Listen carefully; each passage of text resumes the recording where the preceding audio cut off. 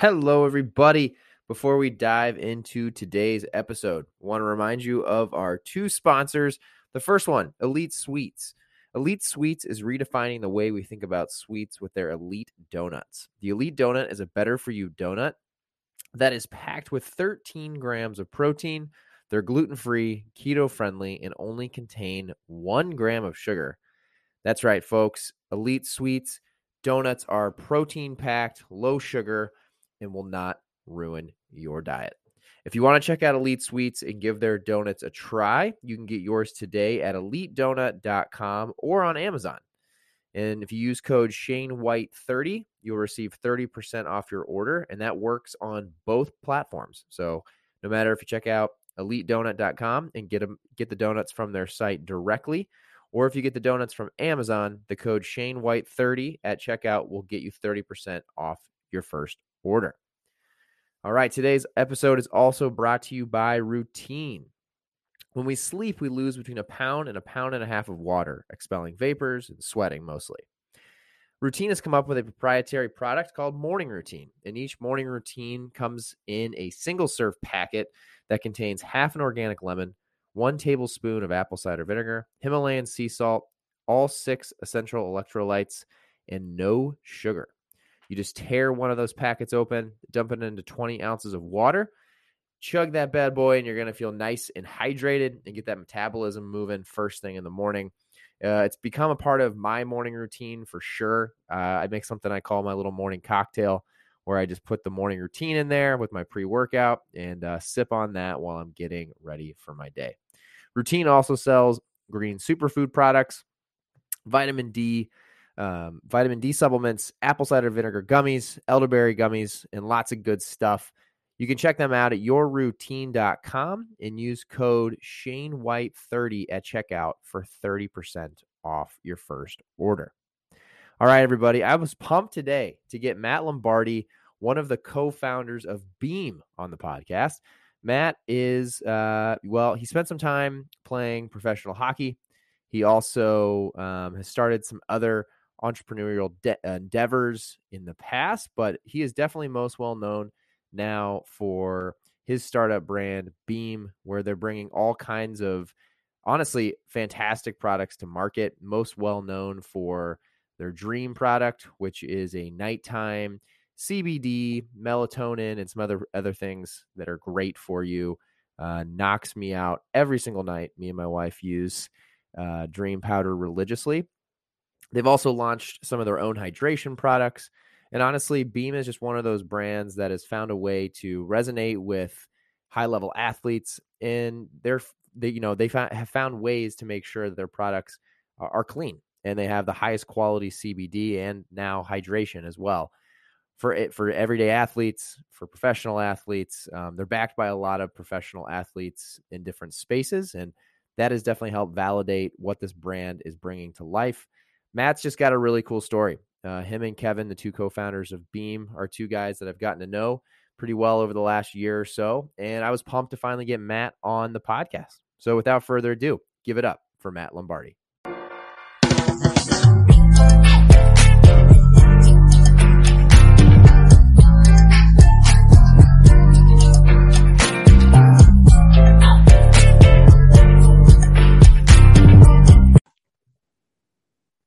All right, everybody. Welcome to another episode of Simply Finance with Shane White.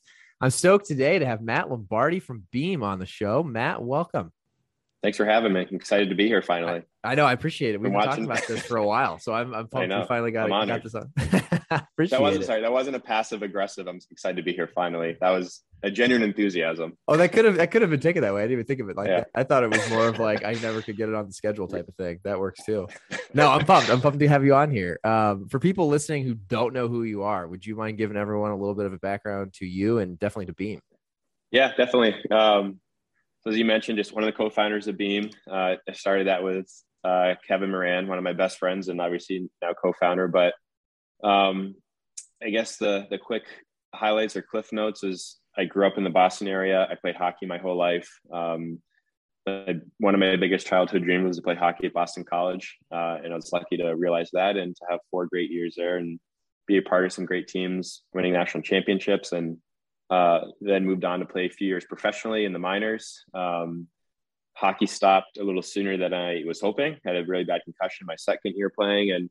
And from there, I just kind of took sort of a little bit of a zigzagging path with a few different entrepreneurial endeavors, and some not working out. And then eventually, learning and hearing a bunch about CBD, becoming really interested in it, reconnecting with Kevin. He also went to Boston College and played baseball there and had a similar background. And about 3 years ago, we launched this thing called Beam. I can obviously dive more into that, but kind of our story with it is just former athletes turned entrepreneurs, and just doing stuff that we're passionate about. All things health and wellness are just something that we love, and found a way to merge business and passions.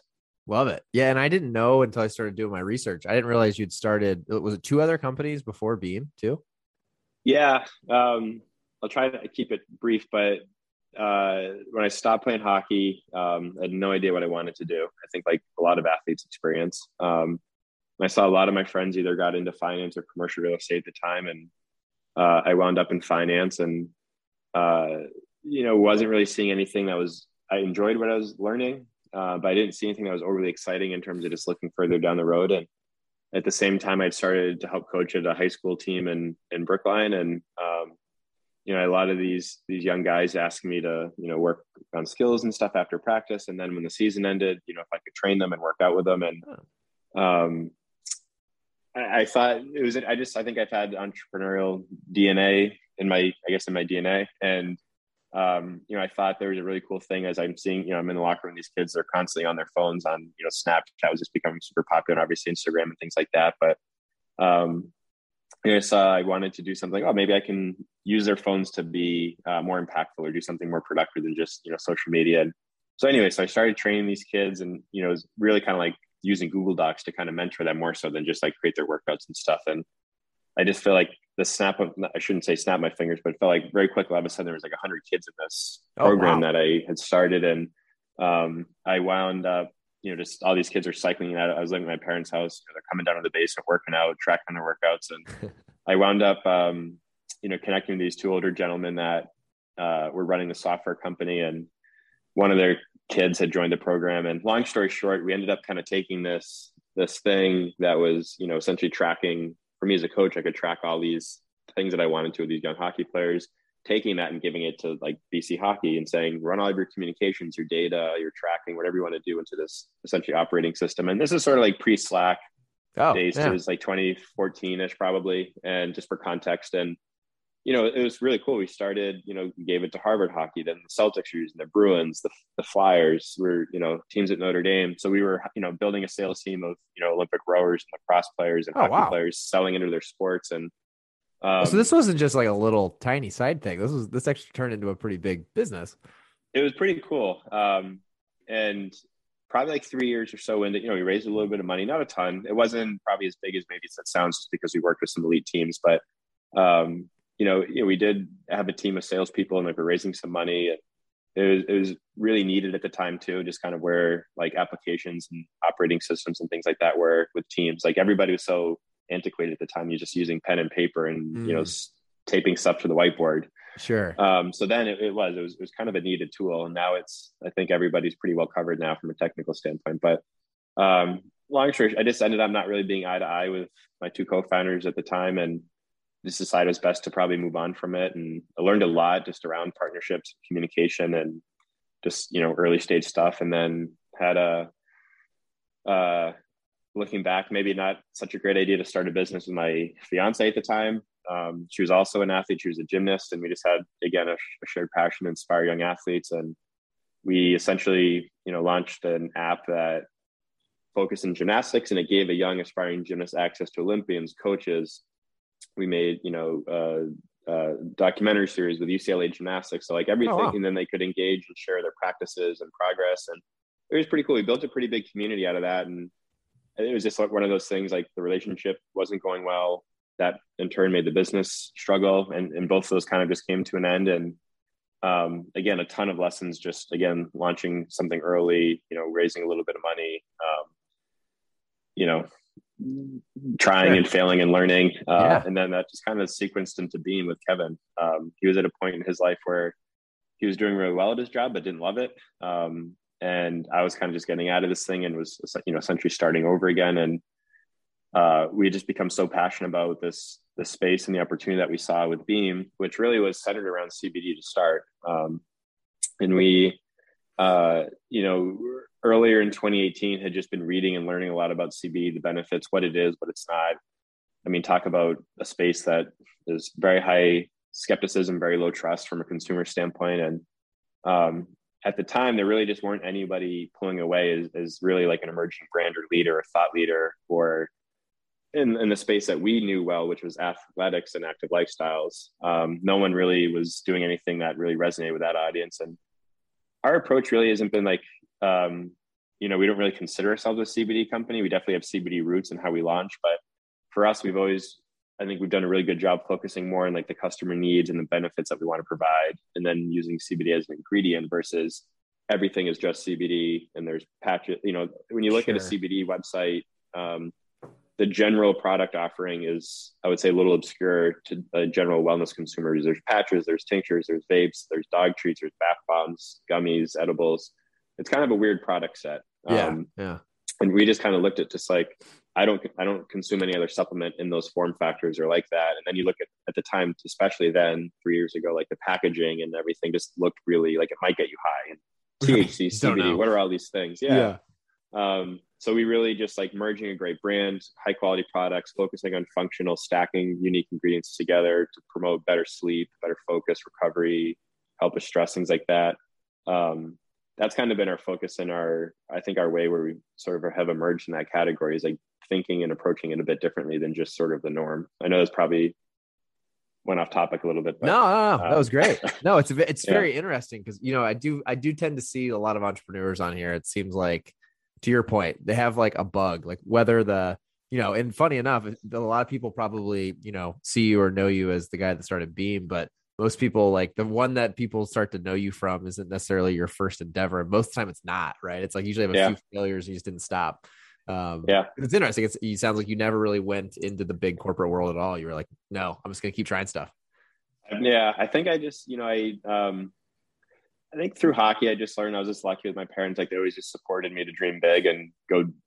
It was never, I would just think back, like, I think I didn't realize it at the time, but like when I was in high school and college, I built out this awesome hockey basement. So if you're a hockey player, like this was just heaven, but it was this grungy basement. Half of it was where you could shoot pucks. It didn't matter if I broke windows or holes in the wall. It was wow. It was all tile floor. So it was almost like synthetic ice and you could just stick handle and shoot and all that stuff. And then the other side was all the gym equipment that I've accumulated over the years. And I think the best thing was like, I was like able to have that basement, but I was never like dragged down there. Hey, go do these things. It was more just like, here's what you need if you want to practice and get better.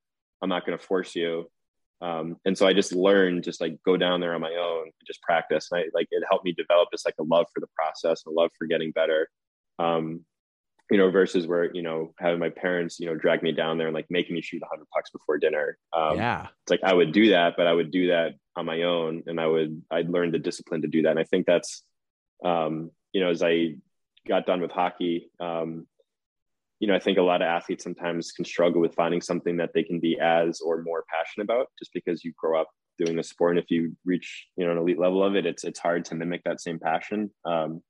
I think I always just said, I'm just going to keep chasing stuff that I think I'm passionate about. And I don't know that I've ever had like a real job before, quote unquote, but no, no, which is cool. I guess I did for like 7 months, but I guess how I've approached it, I'll just kind of figure it out. Like things failed and didn't work. And it's like, all right, I'll just kind of keep going and I'll just eventually figure it out. Yeah. So, it sounds like too, you've always been obsessed with the process and being, going after things that you're passionate about. Was there any, like, it sounds like you were never someone that was worried about money. Like it wasn't like, a lot of people go straight to like, how much am I making, health insurance, all this other stuff. It sounds like that was never on your radar. Yeah. Not really. I just like, again, I think I would just always figure it out. I think, we've, make a ton of money playing, minor league hockey. And I think I've learned just like, I'm pretty simple in my lifestyle and things that I like nice things. But I think I've learned just to be pretty minimalist and, again, like I've always looked at it, and we even looked at it with being like, it's a startup or raising venture capital dollars. So obviously there's the expectation that we have some type of liquidity event Yeah. throughout this process, right? And I learned this in hockey. I think, when I was at BC, if we didn't win a national championship every year, like, it was really just like, it was almost considered a failure. Like it's an elite program. Like I was fortunate. I played in 3 national championship games in my 4 years. We won 2 of them, lost in one. My junior year, we didn't make playoffs. So that was just like this obscure year. But I learned through that, like you can draw kind of connect the dots on between the teams that won, the ones that didn't. Those years, we just had a really keen focus on the process, and the results will come. And I think I've looked at that either from a financial standpoint or even just with Beam, like, let's just focus on the process and then trust that the results will come, whether that be financial or other things. Particularly, I think I've seen it, and I've talked to other entrepreneurs and founders, like when they're so focused on the exit and they're just trying to, engineer it or get there faster or create it, you don't make the best decisions that you should be. So if you focus on if you just focus on doing the right thing today to get better, obviously keeping in mind I'm pointing towards this larger goal, and you just focus on the day-to-day of that, just laying one brick at a time. I found that the results will get there, and you just have to have an optimism about that. I think money's important, but I think I've decided to trust like that part will figure itself out, and I'll just do things that I care about. No, I love that. It's like the compound effect, just, something you do every day. You don't stop, right? It just keeps building on itself and gets better and better. I love that. Was the connection with Kevin and getting Beam off the ground, was that something you kind of worked on just all in right away? Or was that something you were still working on the other venture and kind of like phasing out of that part of your life and into Beam? He's in software sales. So when I guess you could say launch Beam, we even have a website. We went and set up a table at a core power yoga studio, and we're selling it by hand, had no idea what we're doing, just a good old fashioned scrappy startup. Yeah. What were you selling? What was like the first product did you start with? It was with? a tincture. Like the thing that I said we thought was so weird was our first product. We still have it today. It's called The One. It's just a CBD oil. We just wanted to get feedback. Like I'm sure, you've heard the term, like the MVP, like our most minimal viable product. Like we had all these ideas for these functional SKUs and sleep products and kind of everything you see today, but we don't have the money, nor do we know if people really like that. So why don't we just get to market, test the market, get some feedback and go from there. But in a way, like we definitely both went all in.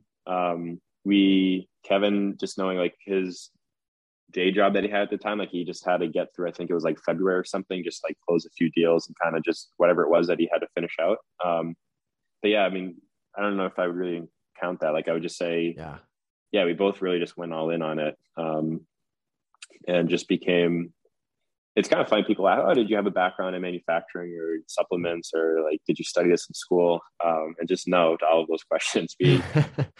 I think it's a gift and a curse. Like we just have obsessive personality. So we became really intrigued by this. We became really enthusiastic about the opportunity and just became obsessed with it, and just like learned all of these things and just went a million miles an hour into it. And I think that approach can not serve you well at times, but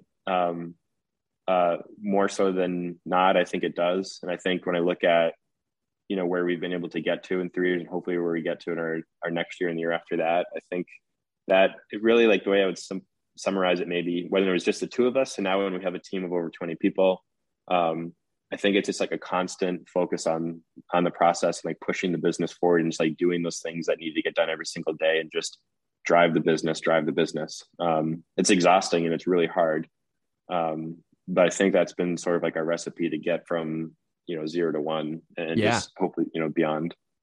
No, definitely. From the time I've gotten to know you guys, you definitely seem like that. You guys are quick movers, which, I love, I can resonate with. And at the beginning, like, I think one thing that most people that I've had reach out to me from the show, I think most people who want to start anything get stuck, is to your point, at the very beginning. Like when you guys realize like, okay, we want to launch a CBD brand. And I know you guys had like a whole plan of products and probably even like what we'll get into, but which is like, you guys really found a way to partner with athletes, which I think is a really unique differentiator. How did you guys, like, what was like step one of even like figuring out where to source CBD from? Like, I think most people would be like, well, how the hell do I even do that? I think Kevin always said it, just like a lot of bad phone calls. Just Google stuff, and then you just start calling people. We don't even know what we were talking about at the time. You just start asking a bunch of questions, and one call leads to another. You just create a list of people, and I would say like generally with consumer stuff, whether it be wellness or even other things, the world has changed. It's really, I would say, flattened. It's really easy to find co-manufacturers for anything that you want to make, whether it be hats, supplements, wallets, notebooks, whatever, water bottles. It's pretty commoditized in a way. I think I think that whole industry, like I think 10, 15 years ago, it wasn't that simple just to go make your own products. And I think that's why you just used to just see like just big brands always all the time. And now I think every category has almost been reimagined, with a new emerging brand. Like go into CVS or in a Whole Foods, like there's just so many exciting brands now that are in every category, whether, chips, crackers, protein bars, RX bar is an example.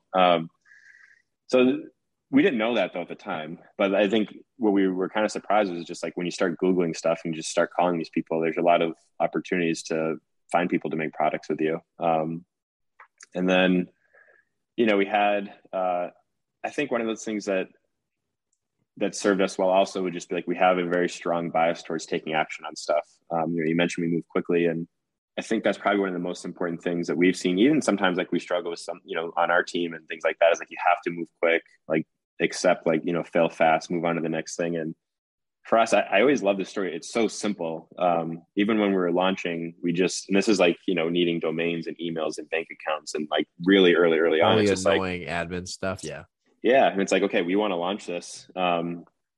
What are the things that we need to do? Our goal is to launch it by this day. Like, what needs to be done in order to actually go sell our first product? And it was, I don't know, I have a picture of the whiteboard we drew up in his apartment.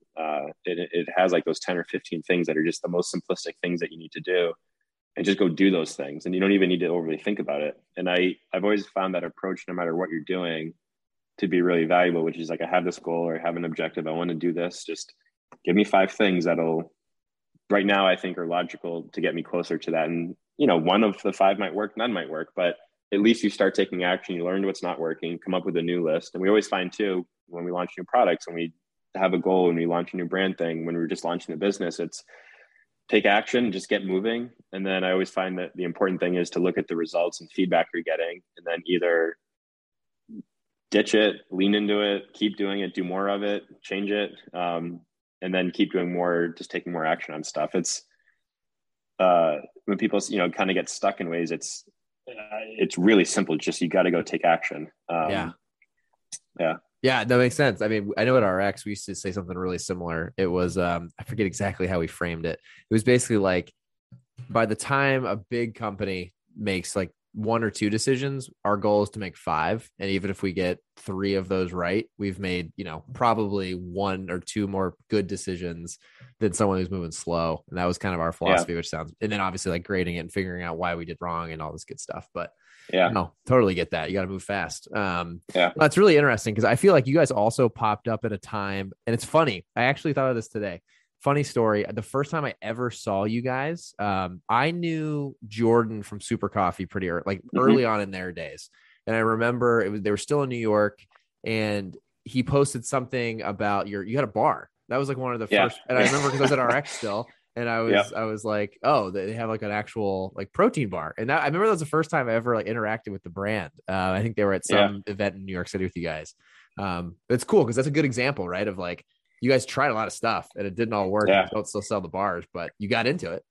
Exactly. Yeah. For context, so those bars you just mentioned, they're long gone, but that was one of those things where it's like, you had at the time we launched Beam, like everybody was just, selling tinctures and the same topicals and all the crap. And we just said like, what's something innovative and different we can do, especially in this area of being in athletics and active lifestyle. And we found a really easy, like really good co-manufacturer to make bars with us. And they were great. They were unprocessed. They were organic, gluten-free, vegan. They had CBD in them. They're really cool. And it served the need of like when we're going to the games or different events, is to be handing out bars, not bottles of oil. And it was just like, so we had that goal, like we got to innovate and do something different to get out there. That was our solution to it. And just over time, and then we started launching, Dream Powder and these other functional SKUs. And we just saw like the bars just don't make any sense anymore economically. like people love them, but like they're just, it's not like, let's focus on these other things that are creating better results. And we killed it. And that, I think one thing we're proud of is like that conversation probably lasted maybe 30 minutes. Just, Oh, wow. Really? yeah, we've been selling these bars now probably almost a year. And then it was just like that. We decided we're going to kill it, move on. Like we'll finish the current inventory and like, that's it. No more POs into creating bars. We're going to go lean into these new innovative SKUs and like make our bet on those. Oh, I love that. So even though people loved it, you guys internally realized it wasn't going to help you guys get to this, massive Mount Everest peak as a company. You just killed it. Yeah. Love it. And is that kind of the similar, like, I know you mentioned tinctures. I know you guys have a cream, obviously. You have a lot of different products, which I'll share the link to everything so you guys can check it out. But I mean, now it's funny as you fast forward, like that's how I first saw you guys was the bar. But your dream powder now has become like, I would guess is like your hero product, which at RX, like I would always compare that's like the chocolate sea salt flavor that still today does like 40% of our business. That's crazy. Yeah. So it's like, was that the same thing? Was that like a test and learn type of thing? You guys launched it and it was, again, that was like a big win. When we launched Dream wasn't Dream like as it is today. Like when we launched it, we kind of just hit an inflection point and it kind of got, I feel like in the hands of enough people and people really started, it's efficacious. It's really yummy. Yeah, that wasn't like a home run when we first launched it. It always did well. And we had sort of like a small core group of products and they all were sort of selling, I would say equally. And then the more we leaned into innovation, that was our goal. We always looked at it, we tracked it. We sort of had like our traditional CBD SKUs and then our innovative SKUs. And early on, obviously like the traditional was making up, 80% of the pie. And then we just saw like every quarter, like everything started skewing towards innovation. Now all of our innovative SKUs just, are the core of what we do. And from Dream to the focus capsules, hydration, all that stuff. So it's, yeah, I guess that's kind of another topic, but it's one of those things too. It's like, you could just say like looking at Beam from 10,000 foot view today is maybe a customer, just like, a friend of ours that just looks at what we're doing. It might look fun and exciting and big and all these things, but it's like, that's not what Beam was when we launched. Like we didn't just, snap our fingers, launch Beam and, all of a sudden have the, Matt Frazier and Baker Mayfield and Venus Williams and Danica and Peter and all these great entrepreneurs and the team that we have like involved in day one. Like nobody wanted to work at Beam when we launched. We had to really convince people before we had funding and everything to jump on this crazy wild thing that was probably more likely to fail than succeed at the time. And yeah, it's like, I think that's like anything though. Like you just see things, you see the results of things, you don't really get to see the behind the scenes or what's going on underneath it all. But yeah, I guess that's probably a different topic. No, yeah. No, that's really cool though. It's a cool leeway into what I kind of want to chat about next, which is just, you guys are definitely innovative with your products 100%. That's pretty obvious to anyone I think that follows the brand. But what's interesting to me too is I remember when you guys first came onto the CBD scene, that was when I feel like everyone was starting to talk about CBD and like how everyone thought it was going to blow up in the next few years, but it seemed like all the brands were just like, I always called it like gas station brands. Like it's like shit you'd see on a shelf at like, a 7-Eleven. You're like, I'm not going to buy that. What is that? Did you guys from the beginning, like, did you think of it differently? Like we need to really come at this from a brand perspective. And then like the athlete angle, was that always just kind of like how you guys envisioned bringing Beam to life? Yeah. I mean, it's hard to say like, exactly what we're doing today is we drew this up 3 years ago. That would be a lie. But there's definitely a couple core things that we, definitely had a lot of conviction around that are very present in today's version of Beam, which one, we really knew like people do judge a book by its cover. We're in this like incredibly high skepticism, low trust space. Like people are going to look at the brand and like, just like you said, you go in a gas station, you see like the packaging that's honestly, it could be like the most high quality CBD in the world in there, but because the label sucks or it looks very off putting, you don't even consider you looking at or buying it. And we just knew if we want to win in this space, like you kind of have to win the hearts of the consumers. Like you have to build trust with them. Like we're in such a crazy nascent, complicated space that like we really need to build trust with people. And a lot of that is just like a look and feel, like what's the first impression they get when they see it. And so we always took the brand super, super serious in the beginning and probably over invested in that. I would say in a scrappy way. Like we didn't go out and spend hundreds of thousands of dollars at brand agency to create the Beam brand. But I would say like with the small amount of capital we used just to start the business, like a lot of that really went towards building the brand and crafting the right brand. And then on the other side of it too is just like we understood like people trust products or things that they see people they admire using. And so that in the context of like the athletes and, you know, our partnerships and things that we're able to establish over the years, both early and on and now, that was one huge aspect of us creating credibility. You know, we went similar to RX product, we went super deep into CrossFit early on. And you know, when you see Matt Frazier and Brooke Wells and Tia and Katrin and all these, you know, I don't mean to leave anybody out, but all these amazing athletes, we're fortunate to work with a ton of them. That builds a ton of credibility. Like, okay, Matt's using this, Matt Frazier, like if he's using it, like he's the fittest person in the world. Like he's not messing around. He wouldn't put shit in his body. I trust that this is a good quality product. And we're able, those first like getting Matt, like I think we're fortunate. It was our background as athletes, and to be able to look him and his agent, Matt O'Keefe, and be like, look, like we're athletes. We get what Matt's going through. We've been there. We compete at high levels. Like we know how serious it is, you know, when you, especially in the supplement space and drug testing, everything. Yeah. Oh, yeah. And that was really just like for them too, like that was a little bit of a leap of faith. Obviously Matt could have gone out and worked with, you know, really any supplement brand or CBD brand he wanted to at the time. And, you know, it was a leap of faith, but again, like that came from our background as athletes. I think if we didn't have that, they probably was like, no thanks. You're just like every other company that's reached out to us. There's nothing unique about you. I think early on when we had nothing, or what was unique was our background as athletes and leaning into that story, which I don't think we did a very good job with at the time too. And then again, like it was people judge your book, you know, really understanding the brand, building the highest quality products that we could so the best athletes in the world trust them, and then figure out like how do we then package this up and communicate it to the general wellness consumer. And for us, that was really understanding like what are the needs and functions and benefits, the pain points that they have. So those are kind of the three main pillars that we knew we needed to lean into from the beginning. Hopefully, that was maybe a ramble, but hopefully no, that was great. I mean, it's really interesting too, because I hadn't really thought about it from that angle. Like, yeah, if Matt tested positive for something in a product and he thought it came from Beam, like, yeah, that'd be a disaster, right? So I guess it was probably a leap of faith, kind of on not both sides, but like, I guess that is it was probably a big risk early on, was just making sure it's as clean as humanly possible, right? Totally. Yeah. That's wild. Yeah. I mean, was that your first one? Was Matt kind of like the first big one that you guys brought on? You guys have brought on a ton. It's crazy too, because you guys are, you know, backed by some now too, right? Like Danica Patrick and some of these folks that just, you know, in their respective spaces are big voices. Yeah. I want to say, you know, I have to give credit, like Chris Gioramo, Amanda Barnhart, Danny Spiegel. I want to say those are our first three CrossFit athletes. And like, even just getting them on board too, like that also helped build a little bit of credibility when we had a conversation with Matt O'Keefe at the time. But like, I'll never forget that too. Like those are just like, kind of was asking you about like how you got to, you know, how you interviewed Matt on your podcast. Yeah. It's like, that was like DMs and just messaging people. And like, I'll never, like whatever happens to be, like, I'll always like appreciate those three athletes in particular. Just like, okay, you replied to like a random message from these two guys starting a new company. You took a leap of faith with us, and like we were able to use that to then build more athletes in the community and then get to where you're. So like, I'll always appreciate Danny, Christy, and Amanda for that, big time.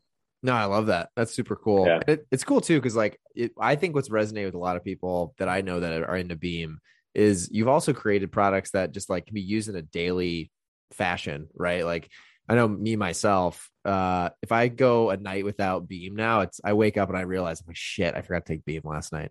Like I just didn't sleep as well. Like it's crazy how, you know, I don't want to say it's not addictive, but it's like you love feeling so good after you have your products that it becomes almost an addiction, like not forget to do it before you go to bed. Yeah. No, I think that's sort of like our goal with stuff is we want, and we're just kind of zigzagging. It's kind of fun, but like at the core, it's like we want people to experience like what it feels like to feel better. Mm-hmm. That can come from a better night's sleep. That, you know, our focus capsules, like I feel like the cognitive boost that I get from that, you know, especially in this work from home environment, just being on your computer, always on Slack, emails, etc. Like it's nice to feel sort of my brain feel a little bit more charged up with a lot of the nootropics and adaptogens that's in there. Even just like the Revive capsules, just like inflammation, like the aches and pains you get from working out and stuff, and just like feeling better recovered. So that's, everybody's pursuing stuff and everybody has things, everyone's busy. And I think that's what's been kind of neat with it is like, we've created these things that, like we always just say, like, help you be more happy, healthy, whole. And like, so you don't really need to worry about sleeping. Just drink your Beam. Yeah. Like, we'll cover your sleep so you can go focus and wake up and feel refreshed to, keep building the podcast and keep doing the things that you're doing. That's kind of like a way to like simply just break it down is like, let us take care of these health needs that you have. So you don't need to think about them. Just take your Dream at night. You'll be fine. You'll wake up feeling refreshed. You don't need to think about your sleep too much. Like, we'll get you covered. Love it. It's kind of how we think about our products. Yeah. No, it makes a ton of sense. And it's cool too, because it seems like, from even this conversation today, you guys have tested a lot of things. You've killed things that don't work. You've tripled down on things that do, and you've continued to innovate. From even like a finance perspective, obviously this is a finance podcast. I know you guys had you've done some fundraising with Beam too, which is exciting. Is that, and I'd love to know just a little more for everyone listening, because I think it's cool to think about you guys' trajectory and where you guys are at and who you're partnered with. I would assume some of that is really built to like take this thing to the moon, right? It's like, is it to invest in more innovation and to get more just better products to market in different categories, or how are you guys thinking about the future of Beam? Yeah. It's interesting. I think early on, we raised just some friends and family money. I don't know that we had really a plan in place other than like, we're just trying to grow this thing as fast as we can. Because at the time there was just so many people coming into space and we need to move quickly. We can't, slow down to try to grow profitably from day one.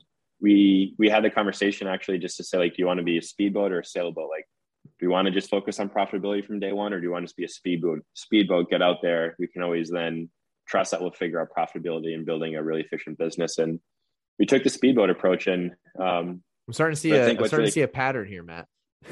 I think you're just a speedboat in general.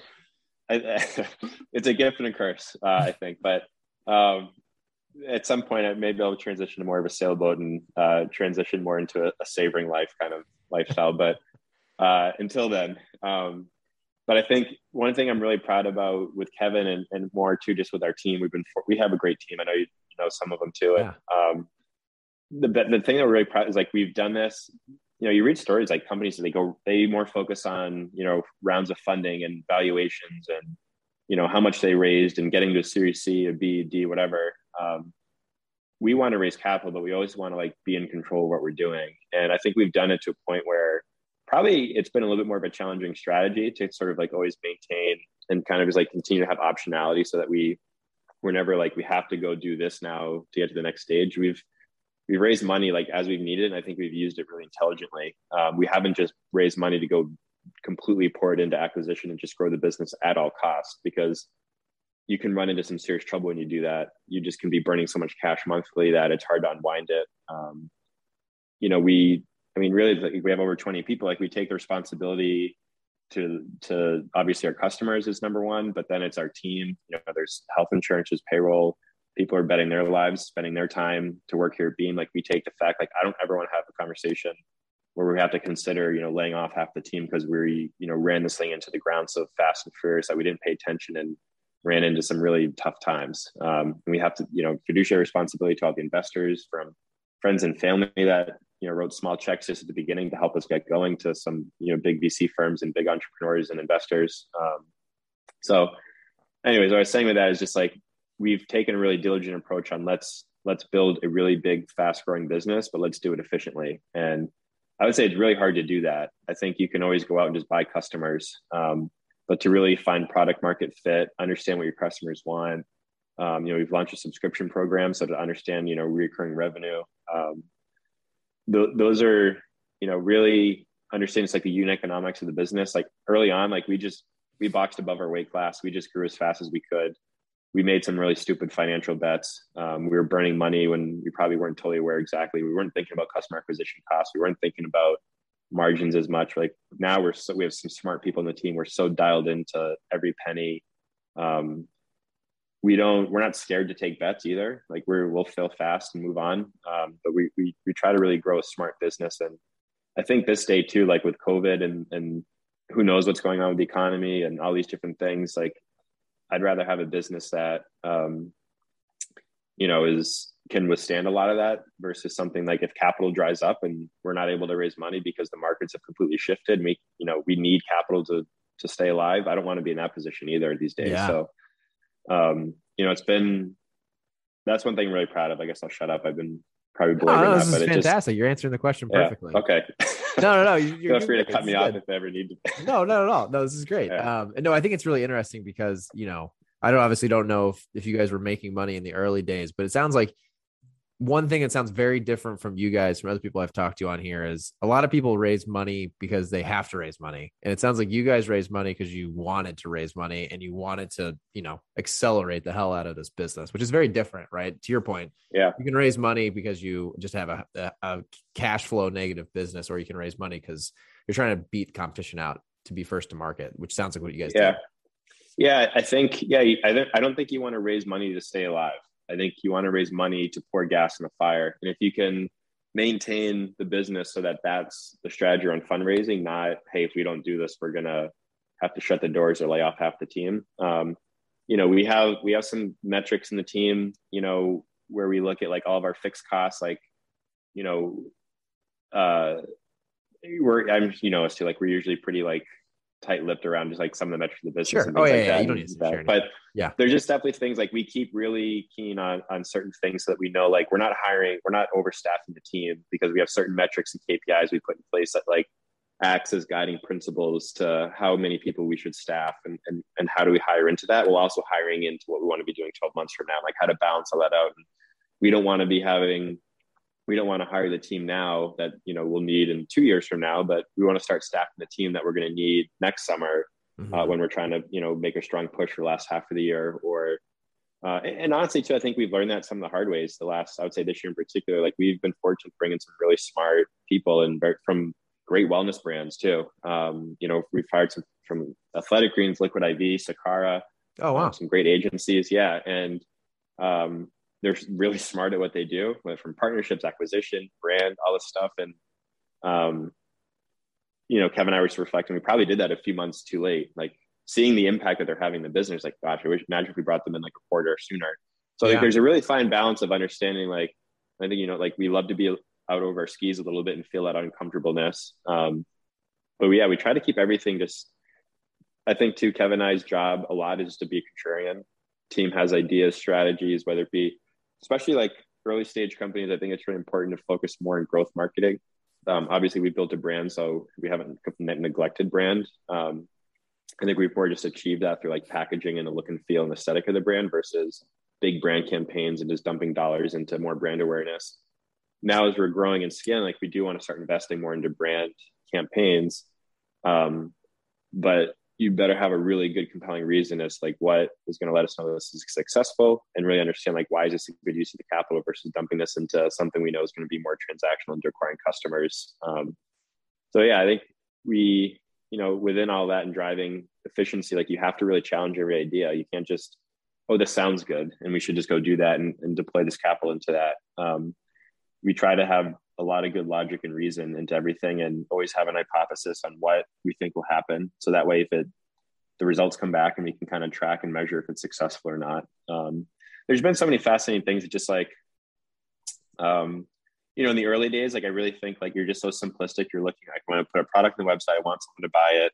Like you just think like that. That's how simple we thought, I think, at the time, of like, we just need to get the products up there and just think about like purchases. Now it's just like, if we do something, we're thinking about the acquisition cost of the customer, thinking the lifetime value of those customers. Do we need to make that money back initially on that investment? Or, we track the LTV, the retention, and understand like 3 months from now, that might be a profitable exercise. So we'll take that bet now. We'll take a little bit of a miss in that month, but over the next 2-3 months, we know because of lifetime value of these customers, the retention of the product that we're promoting, that actually is a great exercise for us with our goals of growing and scaling and doing it efficiently. I think, and that's something we didn't obviously think about early on. I remember one time we were raising money. That's probably one of my favorite stories. We were just raising money from anybody who would write us a check in the early days. Obviously, we got connected to this big private equity guy. He had done some amazing things in private equity. Obviously, like not those 0 to 1 companies, but those 1 to 100 companies, like big deals. Yeah, yeah. And he was just going to write a personal check. I think it was like $200,000-$300,000, which was like huge at the time. Like we're collecting like $5,000-$10,000 from like our crazy uncle. Sure. Yeah. so and like, begging like our former teammates to put in, a little bit of money. So we're chatting with him. I think we've had a website for like 2.5 months, and you know, where the business was at that time is like we were using a spare bedroom in the house that I was living in. That was our fulfillment center, the spare bedroom. Wow. And, you know, the photos of it are hilarious. And this guy is asking Kevin, he's like kind of putting us through brain surgery. And like really at that stage, like people are just taking a flyer on Kevin and I and making a bet if they think that we're going to be successful or not, or if we're going to lose their money. And so, you know, he's asking us to, you know, all these like questions. And then he's asking like about a cohort, like, have you put a cohort analysis? And we're just like, so like, I'm looking envelopes and putting stickers on boxes. Like we've had a website, we haven't had a website for 3 months. Like I don't even know what a cohort analysis is.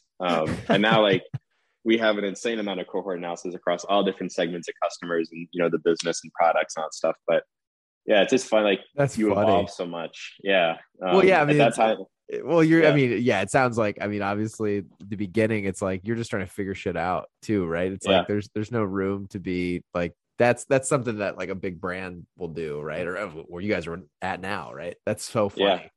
How did he respond to something like that? How did like a potential investor? Yeah, I think he just had a laugh about it. I mean, I think it was so, I think he just had a laugh about it because I think he's just kind of like, oh, because again, like he wasn't an operator, like he hadn't done something or been involved in something so early stage. Like he's so used to these private equity deals, and you know, we're just like, we weren't thinking about cohort analyses. We're trying to figure out how to get enough money to pay for an XPO and like keep doing this thing. We, you know, had just 100%. launched the website. Yeah, I know. I went from Walmart.com, so working at, you know, the biggest company on the planet, to RX Bar. And I remember like coming to that office and like seeing people working on mountains of LaCroix. I was like, oh, this is 100%. I gotta be a part of this. This is the coolest thing I've ever seen. So I totally get that. If you've never been a part of like a small operating startup, it's a whole different thing. It's insane. Yeah. Totally different world. Yeah. Well, really cool. I mean, the story of going to 0 to 1 for you guys, I mean, to me, I feel like you're going to be one of the 1 to 100s. I'm very bullish on what you're doing. So I'm excited to keep seeing what you guys do. Couple of the last questions I want to ask quickly, because I know we're running out of time. I love to ask every founder that comes on here, because I think you guys always have really cool responses to this. The first one is just, obviously, as you've said, there's a million moving pieces. You're managing now 20 plus people. You're running a company. What do you use day in and day out to, you know, keep track and plan your goals? And then honestly, like just daily tasks to get shit done. What does Matt Lombardi use to do that? Whether it's a pen and paper, an app, what are your tools? I think my first tool is just like my morning routine. Just to get up, I have a big thing of water, I have some coffee, and then before the day gets crazy, I love just to read, journal, meditate. And then after that, I'm a pen and paper kind of guy. And you know, for me, I forget where, you know, when it comes, then when I start to get like my beam hat on, get kind of dialed into the day.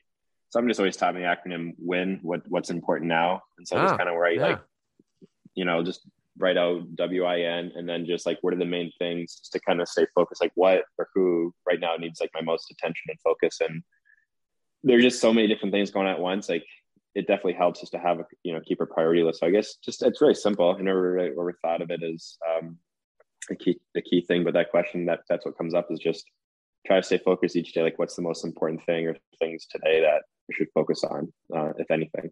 Love it. Yeah. Keep it simple. Love that. I think it always works better.